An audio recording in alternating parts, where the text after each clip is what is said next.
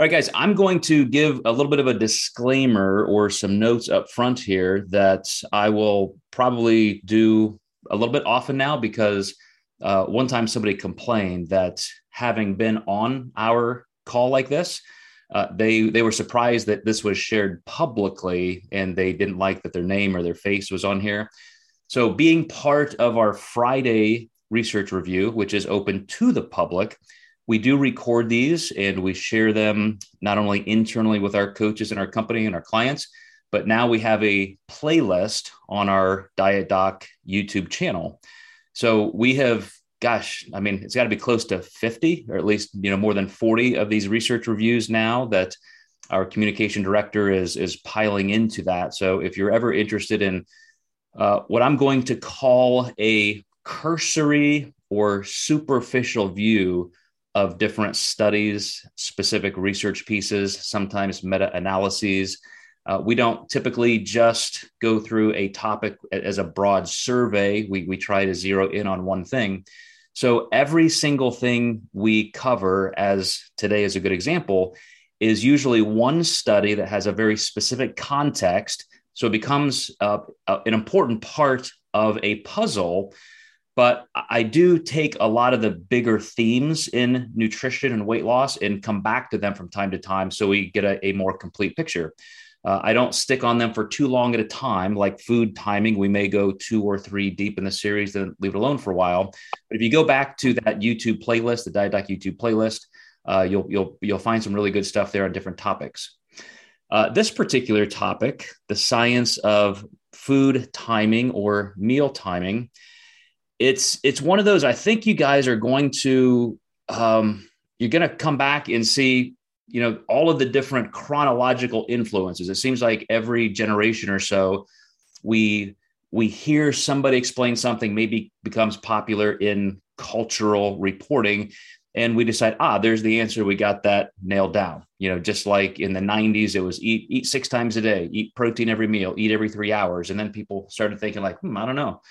And all of a sudden, 20 years later, we're into intermittent fasting and time-restricted feeding and things like that. So meal timing, you're going to see a couple influences, I think, on even why people want to study this. And there are some conflicting studies. And in research, that's, I hope, something you expect, especially currently, because there's so much political ire tossed around regarding science and the scientific method. It's a great time to remind people that science isn't science because it has all the answers. Science is science because it has none of the answers and it's searching for the answers. So every single field, every single scientist at some point says, this is what we know right now. This is what the preponderance of evidence we have currently shows in this context. And so there is always a reason to look at it skeptically, look for holes in the study, as I try to do. But I think it's also important to look at the differences between the way things are studied and looked at.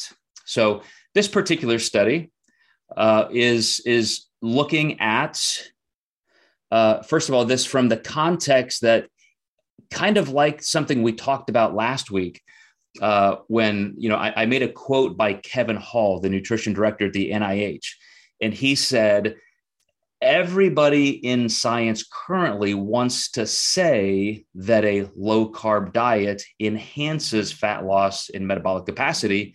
And he said, all of the evidence is actually to the contrary.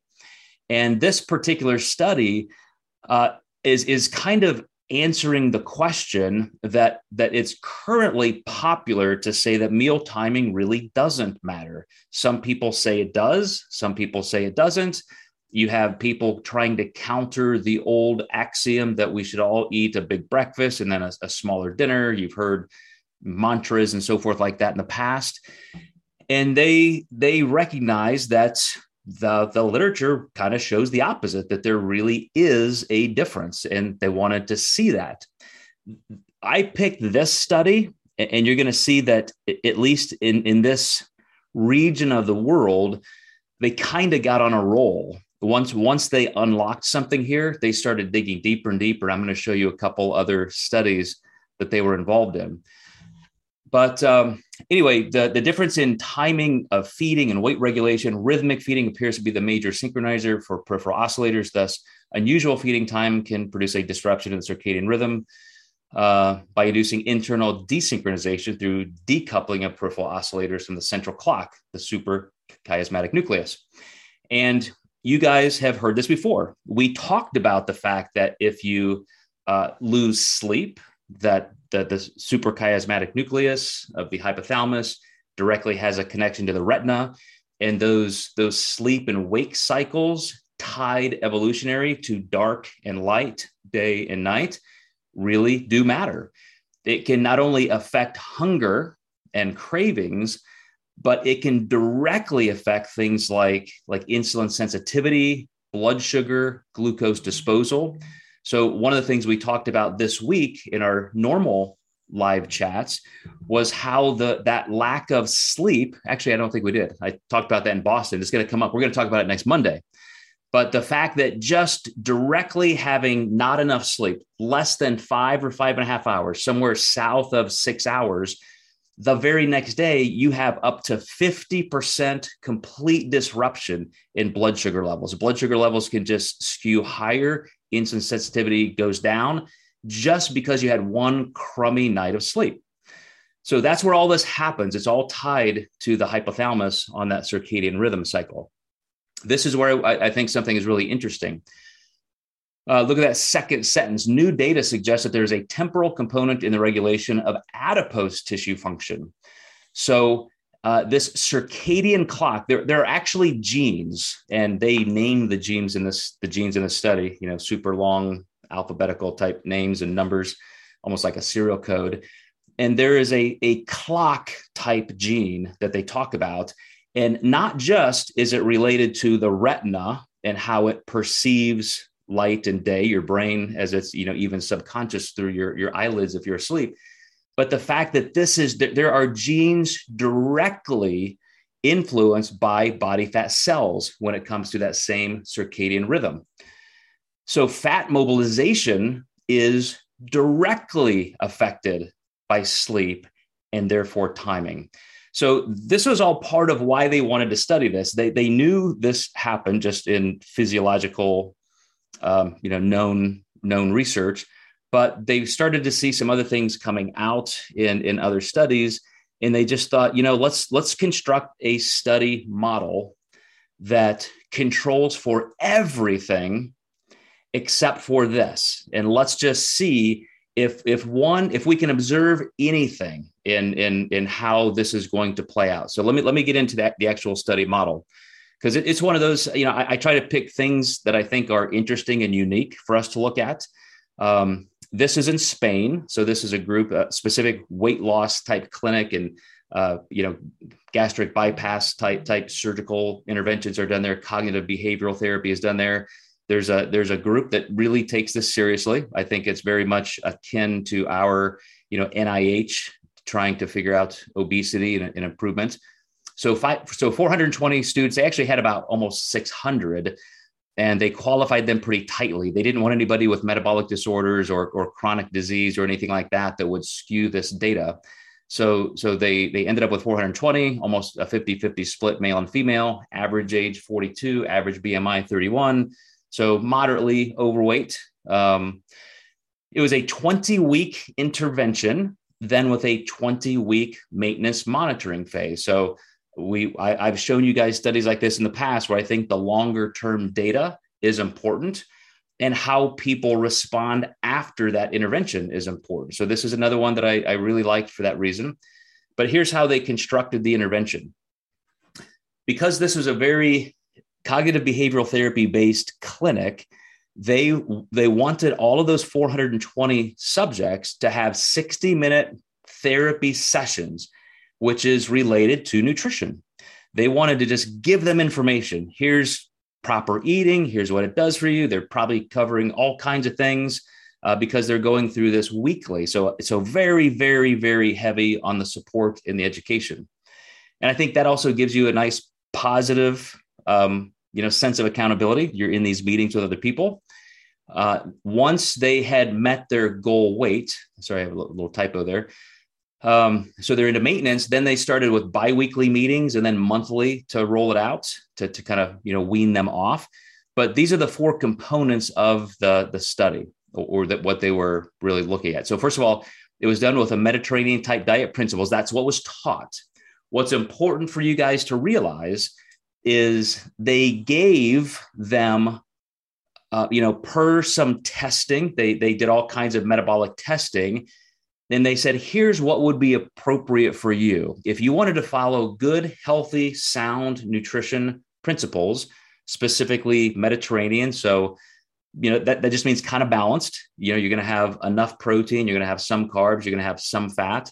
Fat is typically going to be high in omega-3s, like the Mediterranean regional diet would be. They gave them tons of nutrition education through these sessions.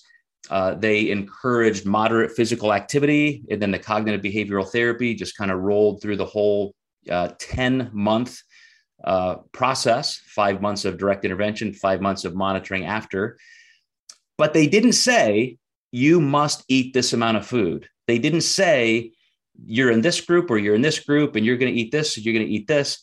They just wanted them to have the information and then see by daily journaling what they ate, how they ate, and then they did tons and tons of testing, both biometrically and analytically.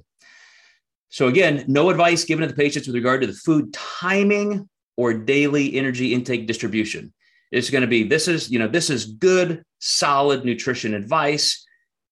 Go forth and do the best you can. You're here at this weight loss clinic because you want to lose weight. So, go do your best. We're going to have these therapeutic sessions to help guide you. But you're going to do it on your own. You're not going to track on MyFitnessPal. You're not going to have a certain macro goal range. We're not going to tell you to eat at certain meal intervals. You're on your own. So interesting format, right? I mean, a lot of times that, with an observational study, you do want people to do certain things, and then you want to compare. You want to measure this to this. Here, it's almost like people in the wild. Let's just see what they do. So they measured body comp, of course. They did a complete blood count. So they're looking at, cholesterol, blood sugar. They were, monitoring blood pressure. They specifically wanted to look at the appetite hormones, leptin and ghrelin.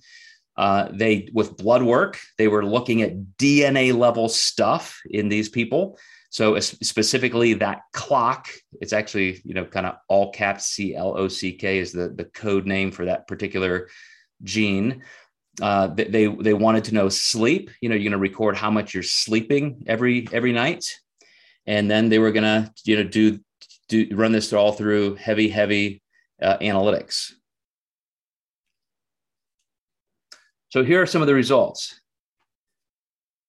With energy intake and distribution, very similar. And I'm going to show you guys some charts. It's going to be hard to read, but I'll try and point some stuff out. It was exceptionally, almost eerily, weirdly similar, where when you have 420 subjects, and you could have a lot of standard deviation between the highs and the lows in any single variable. Almost everything was eerily the same, which first of all tells me that this education component was really strong. These subjects were getting a lot of buy-in. One of the things so this being a European type community, it was also interesting that everybody with very little deviation ate in kind of a 3-meal pattern. They had breakfast, lunch, and dinner. And the average breakfast time was 9 a.m. The average dinner time is 9:30 p.m., which that's going to come back a little bit to at least my discussion in how this would fit, because I'm asleep by 9:30 p.m. and these people are just eating dinner at 9. So when you're talking about sleep-wake cycles, I think you could make an argument that it kind of depends, what your natural day is like. But the deviations that I'm going to show you are just oddly insignificant. Like everybody was almost identical. except in one thing. 200, almost an even split of people seem to have very early lunches or very late lunches. So the average lunch, the median time for lunch was around 3 p.m.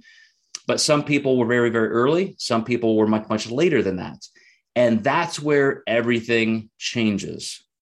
So even things like sleep, energy expenditure, activity, appetite hormones, none of that changed. I mean, across the board, these researchers could not say that there were, here, these variables are correlated very heavily and these are not. Almost everything was identical. So let's start looking at a couple of these things. The things that were different, that one gene for the clock that is related to what's happening in adipose tissue, a minor allele associated with obesity being expressed in accordance with that gene was significantly higher, they had it in higher amounts, that particular gene expression, among those people who were late eaters. So we're going to come at the end of this study to at least one question about causality, the chicken or the egg. The people who ate a later lunch, and I'm gonna kind of give you the conclusion of the study right now, and then we can discuss it. Everybody had almost the exact same calorie level, the distribution of how much they ate for lunch, dinner, and breakfast, the distribution of protein, carbs, and fat. When I show you these, it's going to blow your mind how similar they are. But the one thing that was different, again, was that some people ate a much earlier lunch, some people later lunch. The people who ate the later lunch, they lost body fat 22.2% slower. The people who ate the earlier lunch, so again, randomized over 420 people, you have every kind of metabolic capacity, different ages, different genders. And yet when you run that through statistical analysis, the only thing they could find that correlates to the actual outcome was that even on the same amount of calories, per metabolic capacity, the early lunch eaters lost 22.2% more body fat, which is substantial. On an isocaloric study, when you could be eating the same amount of calories this week versus next week versus the next week versus the next week, and if you just change when you eat those calories, you could lose weight almost 25% faster. That's something to sign up for. That's something to say, I'll take that deal. That's the meal plan I want. I'll make it work. But the other thing is that those late eaters had this gene association with obesity. And so the question is, does having that gene expression naturally make people eat later? Or is it more epigenetic, where after years and years and maybe decades of eating later, eating a lot of food at night, up against that circadian rhythm of having higher insulin levels as you go to sleep, does that just express that gene? Scientifically, that's more likely, because we know we all have the capacity, the ability to express certain genes per our genetics. But as you hear a lot of times, especially in the realm of cancer and so forth, it takes certain contexts, certain circumstances to express that gene. So we always tell people, if you do this, if you exercise and you don't smoke and you stay lean, like you may have that worst particular type of gene potential for a particular type of cancer. But if you do all these things, that gene never gets expressed and you never get that disease.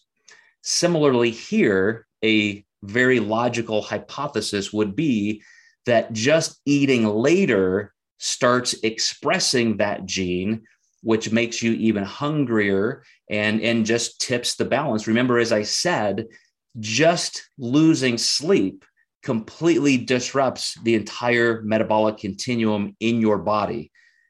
Blood sugar levels aren't controlled as well. Insulin, glucagon aren't controlled as well. Blood glucose disposal isn't controlled as well.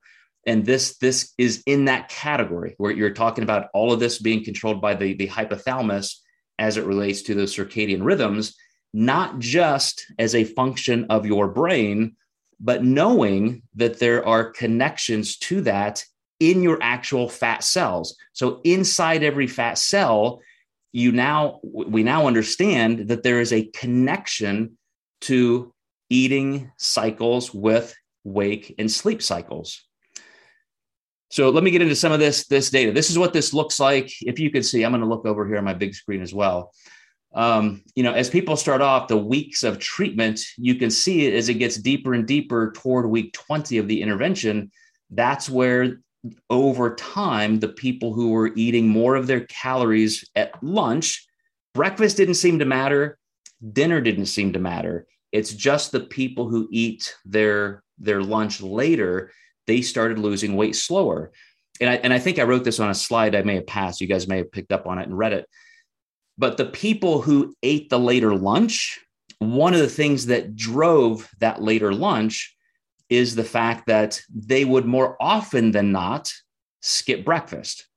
They would more often than not, if they would eat breakfast, they would eat even a little bit later. So when you see that the median time for breakfast was 9 a.m., the people who skewed a little later there tended to eat a little bit later lunch and therefore even a little bit of a later dinner. So it's not just lunch. I don't want anybody to walk away saying, hey, I just have to make sure that my lunch is early and I'll lose more body fat.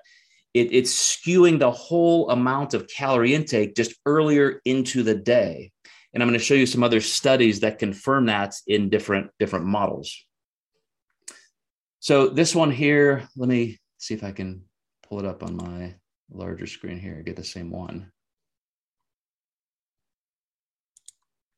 I guess you guys can probably see this one. This one isn't bad. So look across the board here at just, total fat loss. So 8.7 kilograms for the early eaters, 8.8 kilograms in the late eaters. That's, kind of, I think that's right off the bat. Let me actually, I'm going to pull this up here. I want to make sure I got the right information for you guys. I don't want to confuse you.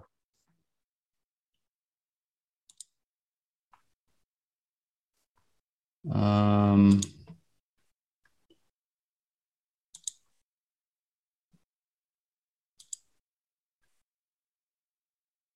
on the wrong table. I want to show you guys this a little out of order for a reason here. So third time's a charm.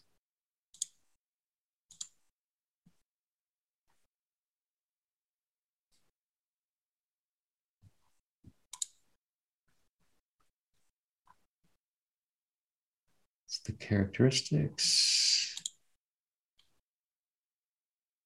Why am I not getting to that one?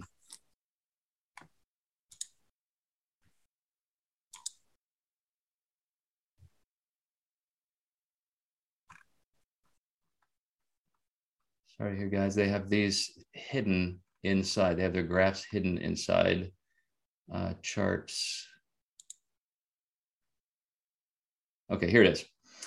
So this table is the differences in total weight loss, percentage of weight loss from initial weight, and weekly weight loss rate between late and early eaters, depending on breakfast, lunch, and dinner times. And I have those medians there. So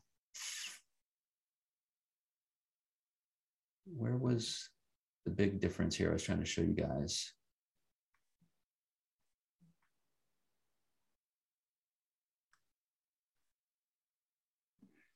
Joe, are you meaning to show this? Because we only see the PowerPoint slide. No. I'm looking at the same PowerPoint slide. I'm just looking at it on a bigger screen. So I wanted to point some things out to you. Well, what they did here, they went through a certain time interval and they were showing that as the body fat loss kind of started to skew apart a little bit. So total weekly weight loss, when you look at, and I guess I can compare it here for you guys, look at these numbers here, total weekly weight loss and so forth. The late eaters are starting to lose less and less. But I think what I really wanted to show you, and I knew this was going to be the one that was harder to see, is how these different variables are so completely similar. So let me pull this one up so I can show you guys both at the same time.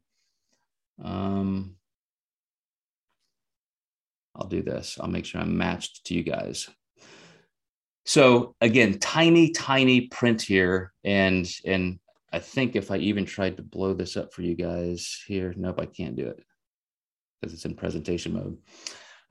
So I'm going to go through these kind of line by line. If you can see it, you can follow along. So with the time of the main meal, this particular, the top of the chart, we're just looking at the lunch.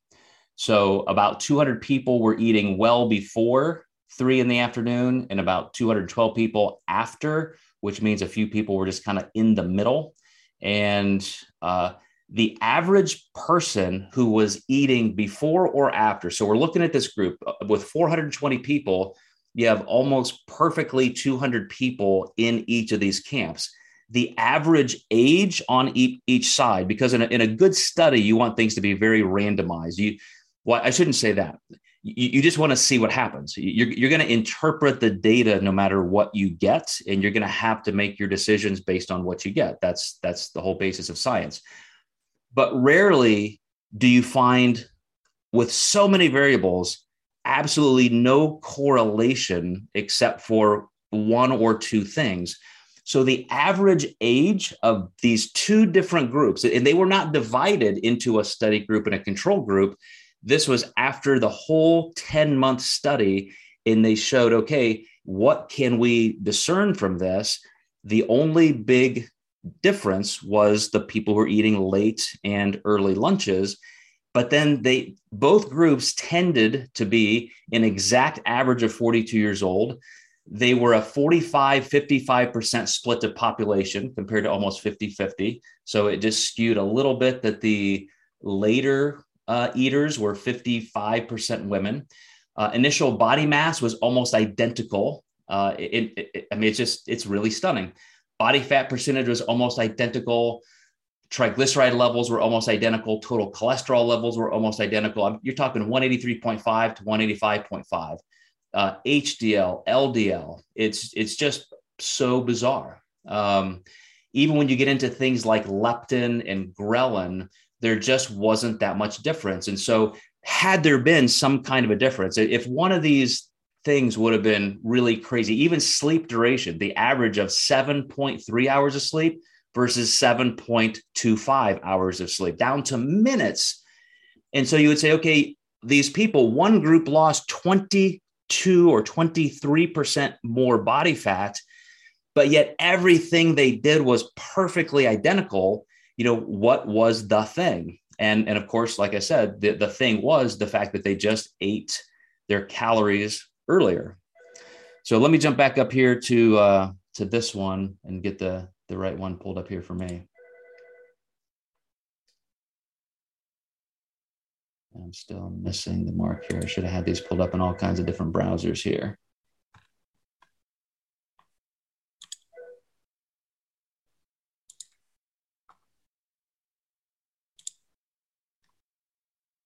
And that is showing 52.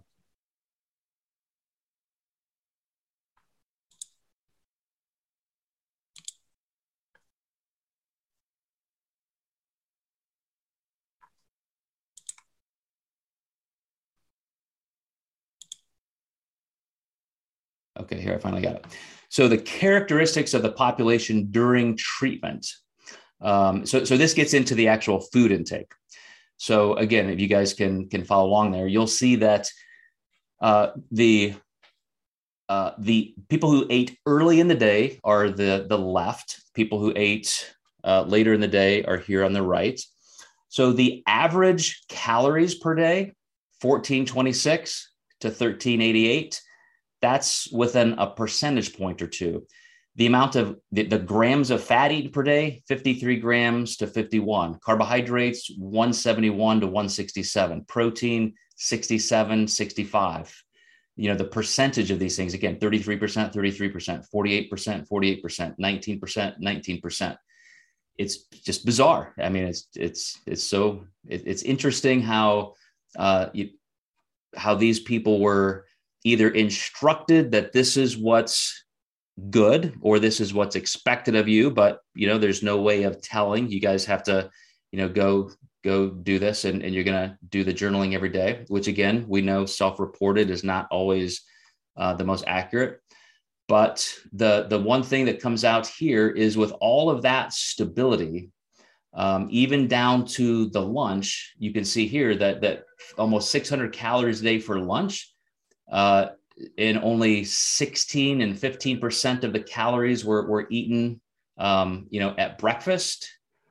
And let me see here. Where was dinner? Distribution of daily energy. Wonder if that's on another chart. Anyway, 40% of their food intake in this Mediterranean style, European type diet. Let me make sure there's not one more thing I want to show you there. 40% of their whole food consumption was at that midday meal. I had always thought that it was a little bit more normal to have it in the evening meal, but I guess not. So as I just painfully dragged you through looking at some of that data that show that all of those intake and the dietary composition were so, as they said, quote, surprisingly similar, that the late eaters, as I mentioned, had less energetic breakfast. So that's where they just ate a little bit less. They skipped breakfast more often. Already mentioned all that. But now let's actually get to this discussion point. And I'm going to bring in a couple other studies that have addressed this in a couple different ways.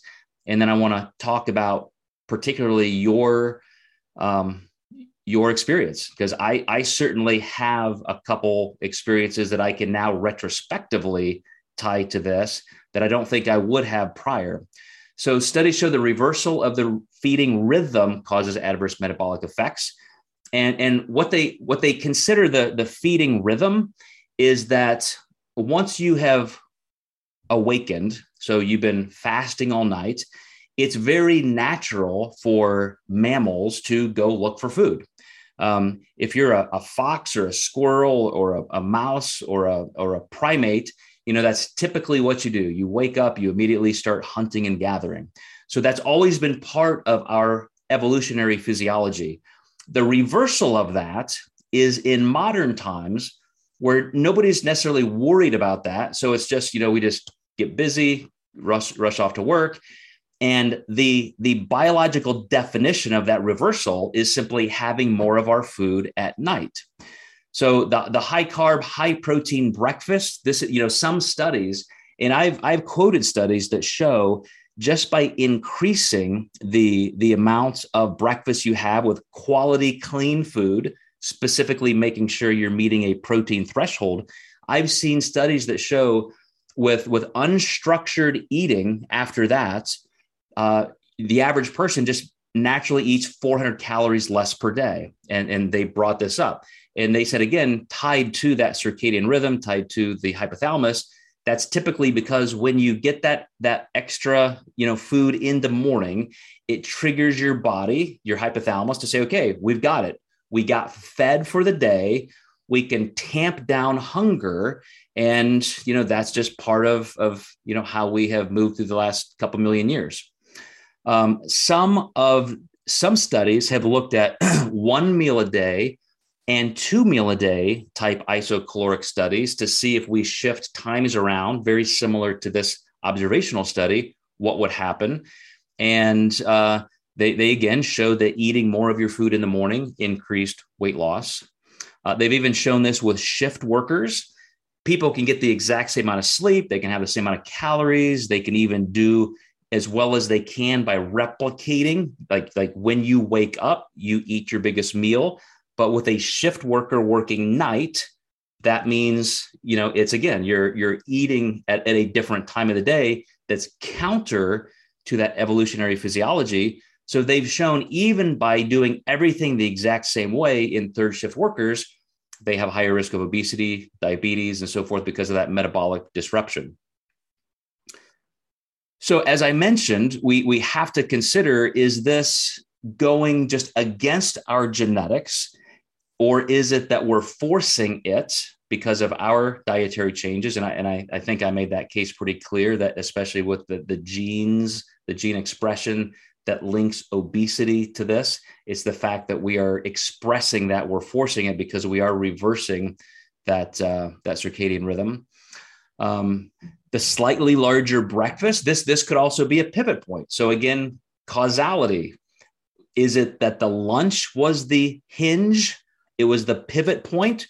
Or was it the fact that just having a more consistent, larger breakfast meant that those people ate a little bit earlier lunch and then they ended up, just losing more body fat? That would again correlate to natural metabolic rhythms where your body, you're quote, hunter gatherer, you wake up, you get your food, you have that bigger meal. That kind of gets you rolling metabolically. So then you have another meal and then you kind of titrate down after that.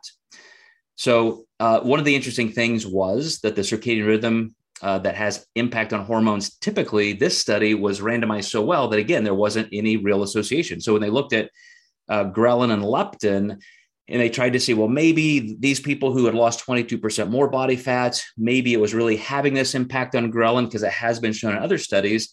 They just didn't show that to be much of a factor. And I think it was because it was so subtle. These people ate such similar amounts of food, total calories per day, even down to the percentages of macronutrients, that I think that's why it was, again, over time, if you remember that weight loss, you saw they start out about the same and then it starts to split apart a little bit. To me, that's a really telling graph because it shows that over time, your body almost just gets better at losing body fat. That gap was probably going to continue if you went out another 5 months or 10 months.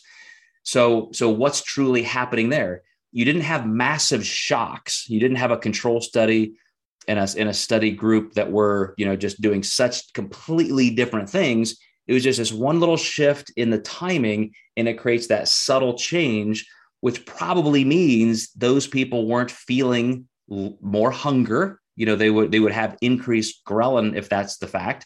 But insulin was correlated. So now you're gradually decreasing your chance of type 2 diabetes, metabolic syndrome, simply because you're using glucose more efficiently. That's where glucose disposal comes in. So I just think this is a study that really shows the power of working with your body, working with your hypothalamus and these circadian rhythms. And you don't have to change that much. Again, this wasn't like a high carb, low carb study. It wasn't this many calories versus baseline calories. It's one of the most remarkable things that I have seen in terms of studying a study model that's so different than other ones I've seen.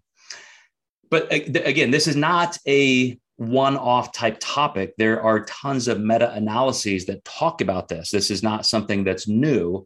Some of these things are being looked at again. I think this meta-analysis, matter of fact, yes, it was from just a few months ago, 2021.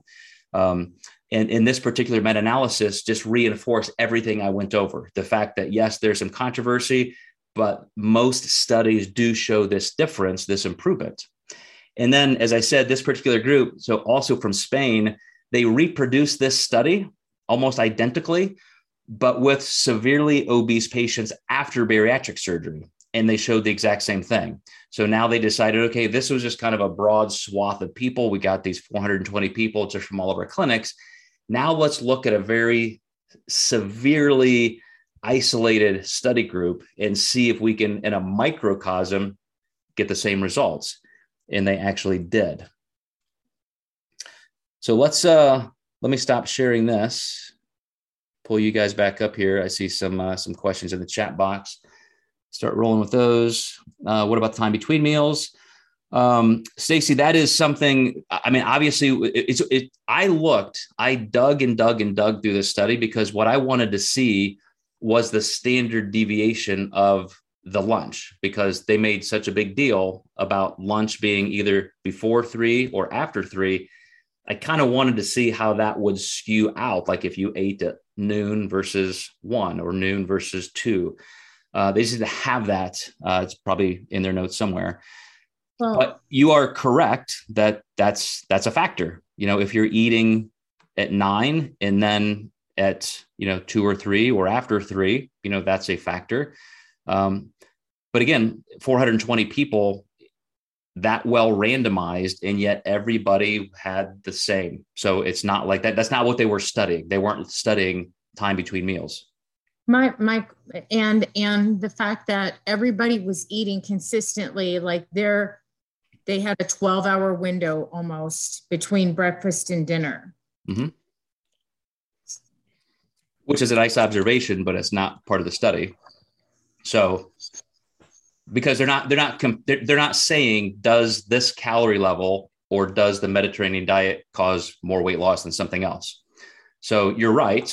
They lost a modest amount of body fat in 5 months, but that's not what they were studying. They were just studying, time of day.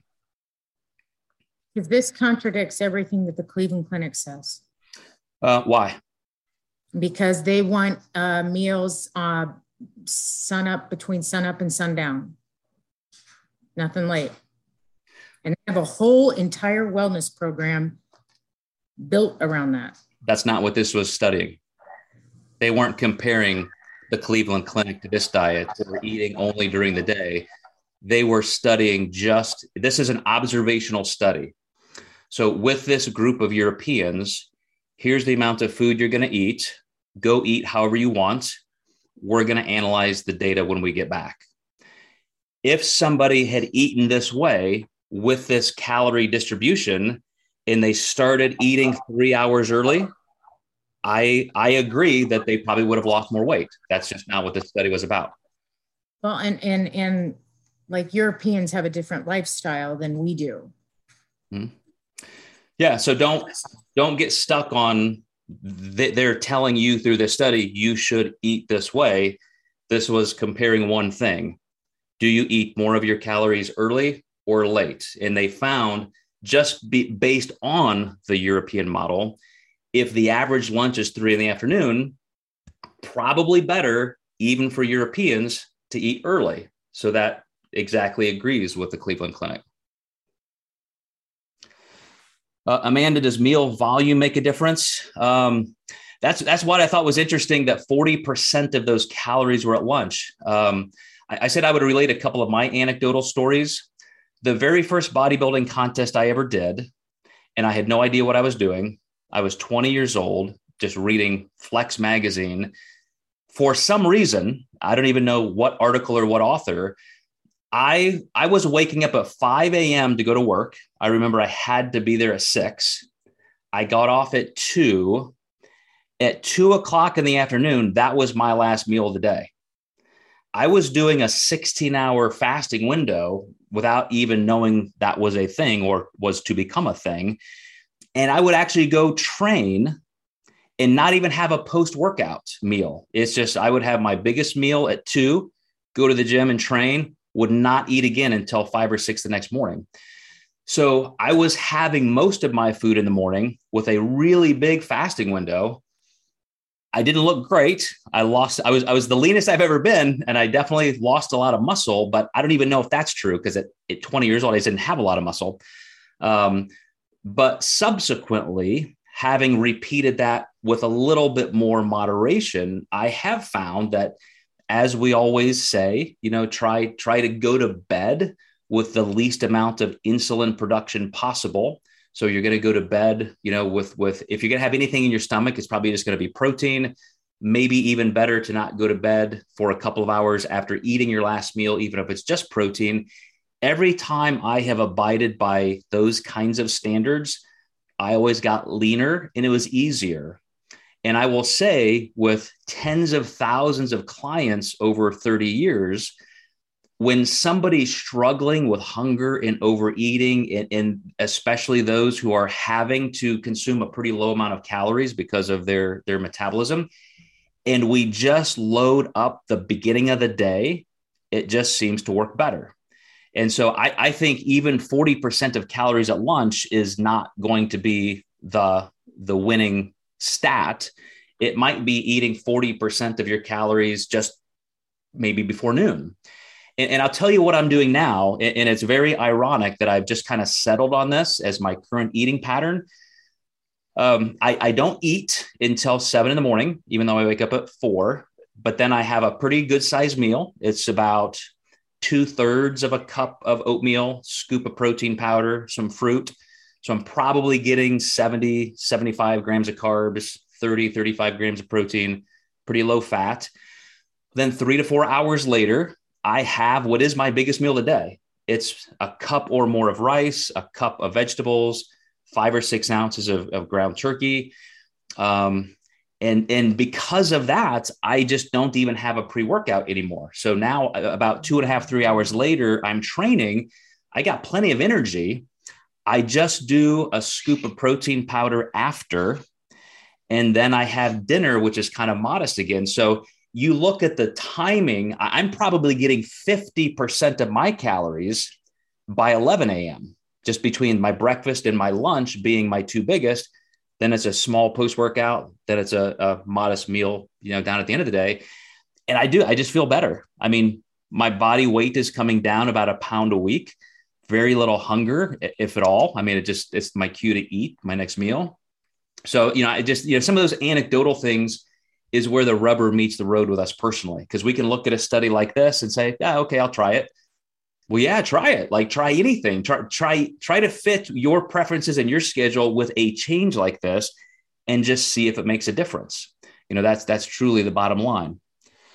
Dan, what were you saying there for lunchtime differences? 9.9 versus 7.7. You must have picked something out of a graph there. Yeah, I thought that's what you were looking for. And so, I mean, they lost almost 4.5 more pounds. Yeah. That was it. Yeah. You're right. So I have a question. Uh-huh. So when we first started out the research review, you were talking about like quality of sleep and circadian rhythm having a tremendous effect on weight loss, right?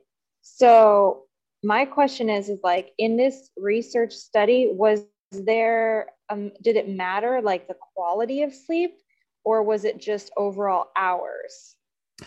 I think they really did look at quality. I mean, this was a pretty detailed study. So if you looked at the original study, and I can, send that link through, they have a massive amount of qualitative analysis as well.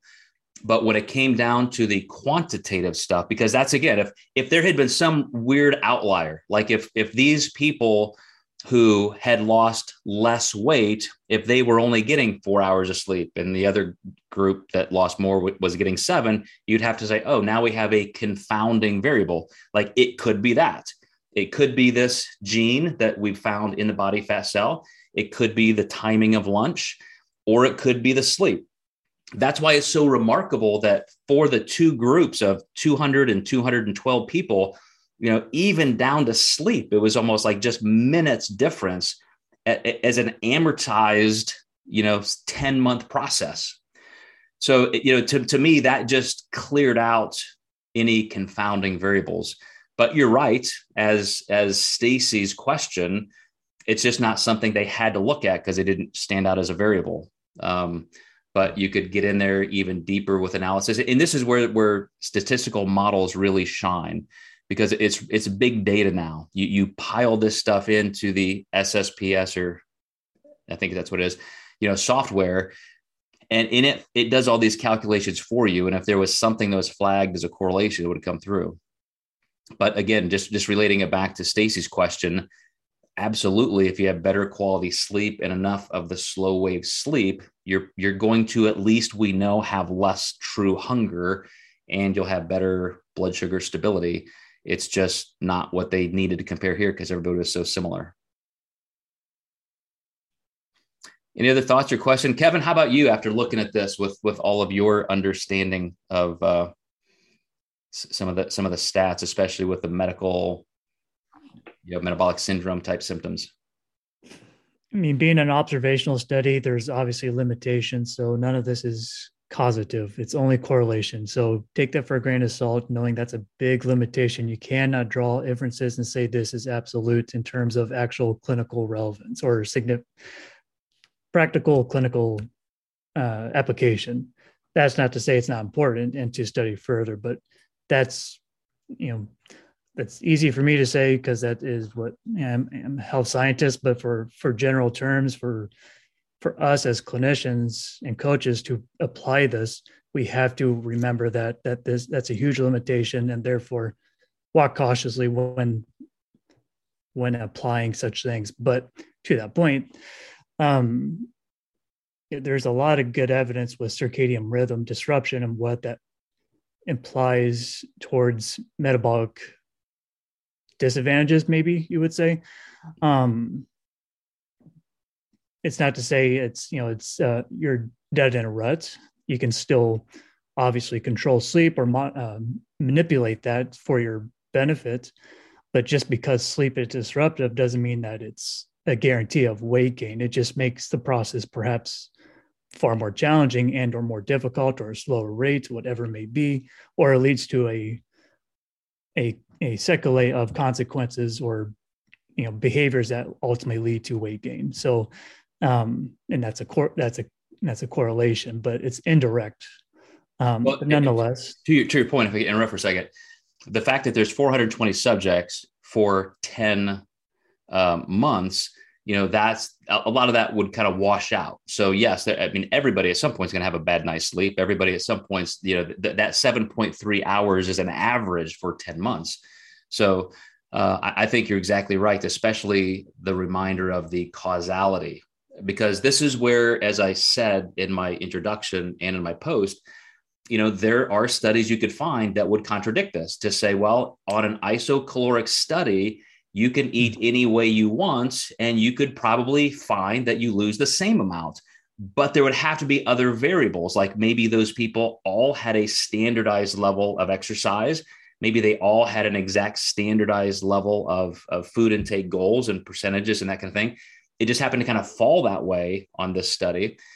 But again, this is where I think it's interesting when it is purely observational, because instead of forcing those criteria into subjects, like I said, it's more just let's observe what's happening in the wild. Mm-hmm. And so that's just one type of research, and it's one variable shining through. And as you said, Kevin, it gives us something to say, that's kind of interesting. That may be a thing, or it may be a thing that's more appropriate for some people than others. Like I would imagine if you were, an ectomorph or something, and as an outlier within these averages, and you could have been in the group that eats a later lunch and you still showed just as much body fat loss. So, there are those little things that you could pick apart, but I think it's just that preponderance of evidence. It's like, wow, they found a 22% difference with this one pivot point. And so it makes me then again go back to my anecdotes and say, man, I noticed when I diet that way, it really does seem to be a little bit better. So yeah, nothing you could say with one study is, bam, we've solved it. Everybody should eat this way, but it gives us something to inflect a little bit with our own nutrition. It would be interesting if Andrea was an ectomorph or an endomorph, and when she worked night shift, and what that response would have been on her body status. She's an ectomorph, so not a problem there, but I'm sure there has to be some negative consequence metabolically that has occurred or did occur when she was a night shift. And there's plenty of evidence to demonstrate what consequences do occur.